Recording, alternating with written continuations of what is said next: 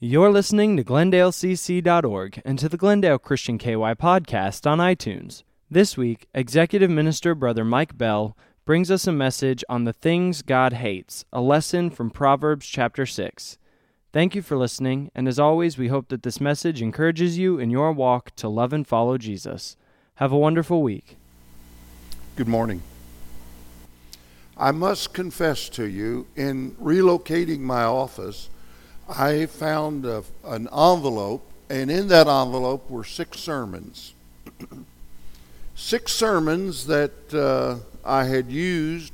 One of them, an individual has asked me to do over and over, and I told him I threw them away. Well, I threw all my sermons away. I didn't want anybody to see how dumb I was. But anyway, I threw my sermons away. But these 6 sermons.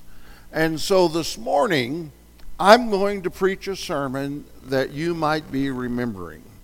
I preached it on January the 23rd, 1972. So if you remember, I apologize. But this is a sermon that I liked when I wrote it. It is not... I'll use the outline, but I just have to tell you that in our society today, we have gotten that God is love, and that's it. And in our mind, it's so hard for us to realize and accept that God is a God of judgment. And that God has done everything that He can to preserve us, to save us, to keep us, to bring us to heaven. But yet, there comes a time that God is going to pronounce judgment. And we don't like to hear that. We don't want to absorb that. We want to just go that everything is good. And if I believe in God and I trust in God, then everything's wonderful. But brothers and sisters, honestly today, there's some things in your life you need to clean up. There's some things and some thinking and some attitudes in your life that you need to change. And God is expecting us to do that. And in Proverbs, God came to inspire the words, the things that God hates. This is just like my niece had surgery last week for cancer. She was so excited. Everything was good. The doctor came in, all's good. And then on Friday, the doctor's office called and said, we made a mistake. Some of the tests came back and it's positive. You've got to go in and have surgery again next week. So she's going in this week for another surgery on the same thing. But she could say, hey, I already had it removed. Half everything's done. I don't need to pay any attention to that. But what would happen? It's the doctor coming to you today and saying there is a malignancy within your life and it needs to be removed. Oh, the God I serve is a God of love, and yes, but He says this needs to be removed. Let's go to our scripture. Our scriptures in Proverbs says, these things doth the Lord hate. Yea, 7 are abomination unto Him. And then He names them: a proud look, a lying tongue, hands that shed innocent blood, a heart that deviseth wicked imagination, feet that are swift to running into mischief, a false witness that speaks lies, and he that soweth discord among the brethren. Now, very clearly, this comes to us. And very clearly, it is saying that God hates a proud look. Pride cometh before a fall. I don't believe that there has ever been a successful event that pride didn't get in the way. pride gets in the way of so many things. We get that spirit that we're so caught up into everything that I am the most important person in the world. In 1972, I would have probably said, "Who's the greatest preacher you know, and why am I?" Wake up. You see, we get so caught up in ourselves that we declare ourselves that we are the best. We're better than our neighbors. We're better than our family. And sometimes we even get to the point that I'm better than God. I know more than God. The atheist said to Parker one day that he was a self-made man. Parker said, "I'm glad to hear that because that relieves God of a lot of responsibility." Some of us, we got that same idea. We have built ourselves a Tower of Babel and we're equal to God. I look at pride throughout the Scripture. And pride throughout the Scripture is something that gets in the way of many people. It got in the way of Saul. Saul became so prideful that he didn't need God. It got in the way of Lucifer, the light bearer, the angel. That Lucifer challenged and became Satan, the devil. Thrown out of heaven. Cast out, or will be. And yet, in all of this, he was so prideful. The Scripture says that no man will ever be in heaven who has not humbled himself at the foot of the cross of Christ. In other words, the Scripture is just simply saying to us that we humble ourselves and accept Jesus Christ with repentance and love. We let pride get in the way. Think how many people have not accepted Jesus Christ, and maybe you're one, that have not accepted Jesus Christ and live for Jesus Christ like you know, because what will people think? What will people think? Pride. The second thing is God hates lying tongues. Have you ever told a lie? Hold up your hand. Some of you are lying. Why is lying so easy? And where do we learn to lie? You know, it becomes, well, the Scripture says that we're the child of our father, Satan, the father of all lies. What is a lie? Well, I learned that a lie is anything meant to deceive. A lie can be full of truth in the way we tell it, can't it? God hates liars. God hates lies. I already said that. In 1972, I could see a whole lot better than I can now, okay? You know, I see that sometimes we lie about anything, and we're interested in just spreading our importance and lying to me. And I don't know how we learn to lie. It just comes instinctive. And sometimes lies come out when we don't even need to lie. Lying. It's something that we're all guilty of. It's something that is within every Christian. But it's something that we need to pay attention to. And we need to doctor. Because if you're not careful, it becomes easier and easier and easier to tell a lie than it is to tell the truth. Every one of you have heard somebody say he'd rather lie than tell the truth. It's easier for him to lie. Well, the Scripture is very clear. The Lord says, let your yeas be yea and your nays be nay. Tell the truth, the whole truth, and nothing but the truth. God hates those that shed innocent blood. The sixth commandment says, thou shalt not kill. The sixth commandment, thou shalt not kill. And yet, as I look at this scripture and I see this scripture and I know this scripture, I realize that so many times we kill with cruelty. I have the scripture here and I have to see it. I can't.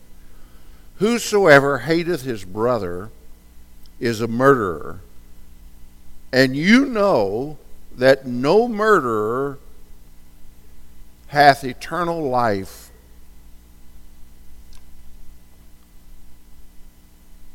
Whosoever hateth his brother is a murderer. So if God hates he who shares innocent blood, God hates those murderers. God then is hating those who are going around and murdering people with their comments, with their assailant upon other brothers and sisters. A murderer doesn't have to be, and I was reading in Reader's Digest just about 2 weeks ago, I was reading that a psychologist says the ability to commit murder is within each of us, just below the surface. Now, I don't know if I agree with that or not, but I know the ability to assail someone's credibility is within us.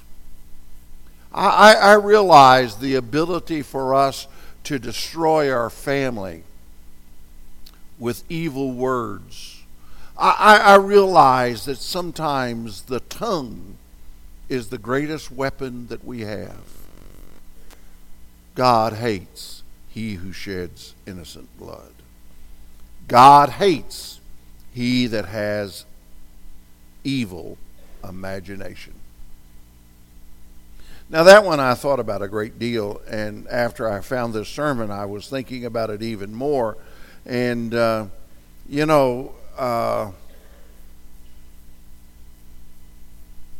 we think these things,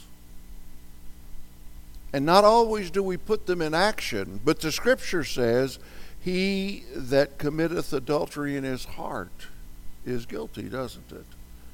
The scripture says that if you think it, well, then if I think it, I just well go on do it. No. The Bible is talking to us about the idea that we work on our mind to guard what's going to be thinking. We pollute our mind. We pollute our mind with television, whose standards are completely different than the standards that are Christian. Happy birthday, Chung. We blow our mind with ideas of what the world is saying. Who is the first couple? No, I won't do that. Our moral standards have been so destroyed, and we accept as standard, as every day, things that in 1972 we wouldn't have accepted. Why? Because we have allowed our imagination to accept them things, to grow with those things, and the thought is sown. The idea is developed, and the idea becomes the character, and the character becomes the role of life. All because we thought, and we allowed that thought, that seed, to grow in our mind. So when the scripture is talking that God hates those who sow evil or devise evil imagination, we realize that the courts judge the action, the law judges the action, but God judges the mind. So guard what you think. When Jesus was confronted by Peter, and Peter challenged Jesus, said, we're not going to let this happen. Jesus said, get thee behind me, Satan. Now, why did he say that? That was last week. He said that because Satan was giving the ideas to Peter to disrupt Jesus from his ministry. And Satan is sowing seeds of disruption in you to keep you from doing the ministry of Jesus Christ, to keep you out of fellowship.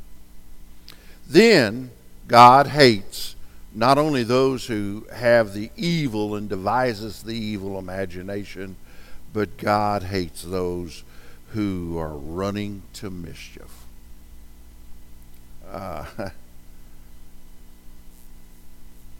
I think of this one as the evil imagination that we just had, and then we're taking that and we're bringing it with us to the office or to work or to church or to wherever, that we're running to mischief. Someone told me that so-and-so did so-and-so. I can't wait to get there and tell them that so-and-so said that so-and-so. We do that, and we see that, and we have those around us that are doing that, and it's easy for us to get caught up into that it even happens in church. And many a man has gone through life with these evil words and evil thoughts, and then he comes back and he says, just because of that moment, just because of that mischief, just because of that evil commitment, I carry it all the days of my life. And I'm guilty of that. There are things that I have said in my past, there are things that I have done in my past that I know God has forgiven me, but I haven't forgiven me. You know, you're there. And that is the kind of stuff the Bible says, confess your sins one among the brethren. So let's see, Christy, you want to go first? You don't want to go first? If someone got up today and confessed their sins here, we couldn't wait to get to lunch to share what we heard. Why? Because we're so quick to run to that spreading, sharing. I don't repeat gossip, so listen really good. You know, we do that. Running to mischief. It seems like we're always getting in trouble. We're always running to where we shouldn't be, and those sorrows we carry with us because you can't undo them. And the last thing, God hates he who sows discord among the brethren. I think that this is one that, how can this happen in the church? How can slanderers, embezzlers, how can imposters of the truth gain such credibility, and seldom, if ever, are they denounced? You know their name? I'm going to tell you their name today. I'm going to name every one of them. They told me, they said, we're always hearing that word, and sometimes we make it up. The scripture says, let all bitterness and wrath and anger and clamor, got that? Clamor, and evil speaking be put away from you with all malice. Brothers and sisters, keep your tongue from evil. Keep your tongue from evil. When I was a child, I spake as a child. When I became a man, I spake as a man. Paul says, you've got to guard that tongue. James said, you've got to guard that tongue. And when it comes into the church, and they said this, and they said that, and they don't like this, and they don't like that, and they don't want this, and they don't want that, and we find that that is constantly stirring, what does Jesus want? These are things that God hates. God hates sin. And these are sins that are an abomination to him. These are sins that are so great to him. It reminds me of a vicar, that a lady came to this vicar one day, and she was known as the town gossip. And she had gossiped all over the community about everyone in the community. And the vicar said to the woman, she said, I would like to, the woman said, I would like to clean up my life. I would like to undo, and I don't feel good about myself.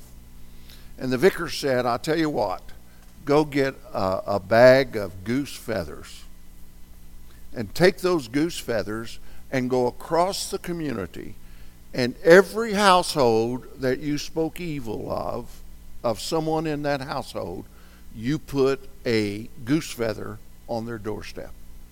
And when you've done that all across the community and you've done all your goose feathers, come back to me. And so the lady went across the community, and she put a goose feather on his door and her door and their door, and put a goose feather everywhere that she had made mention of.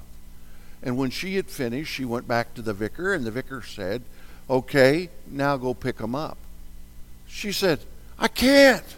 They're gone. The wind's blown them away. And he says, that's exactly what happens when your tongue and your words go out. You can't pick them up and bring them back. Brothers and sisters, these 6 sins, these 6 things, we do them, and you can't undo them. Those things that you said about other people, oh, I forgive you. But they still lie under the surface, and they hurt. In the wedding, we always do at a wedding, wives love your husbands, husbands love your wives. And then in 1 Corinthians, it's talking about that we don't keep score. And I love the fact that we don't keep score. We don't keep account of the sins of others. Well, under the surface, we do. Under the surface, in the subconscious, we do. And when we dwell on that, when we allow our mind to just hold on that, then we have malice against our brother, and we have hatred against our brother, and we can't exist. So God is saying remove it. And yet I try to remove it, and I don't. I can't do it by myself. So I realize that God sent Jesus Christ because he loved me so much that he sent Jesus Christ to die on the cross to take my sin. And I stand at the base of the cross, humbled, because Jesus Christ loved me so much that he died for me. Not for what I am, but because he loved me so much for what I could be. And through him, I can be that. I can be that child of God. God hates sin, but God loves the sinner. And God loves you. And God is saying, I want to help you get rid of that lying tongue. I want to help you get rid of that mind that is always coming up with evil things. I want to get rid of that tongue that is sowing discord among the brethren, because I want my church, my bride, to be well thought of everywhere. And everywhere you go and say, all those guys at our church, they do this, they do that. brings evil upon my bride. My bride. Let's pray. Heavenly Father, I ask your forgiveness because I am guilty of these sins. And I know they're an abomination to you because they create so much evil across our community. Forgive me, Father, for some of the things that I wouldn't want said of me, I've said of others. Forgive me. Father, help me. Fill my body with your Spirit that I can get rid of these thoughts, these evil things. Help each of us that we might represent you and shine for you better. In Jesus' name.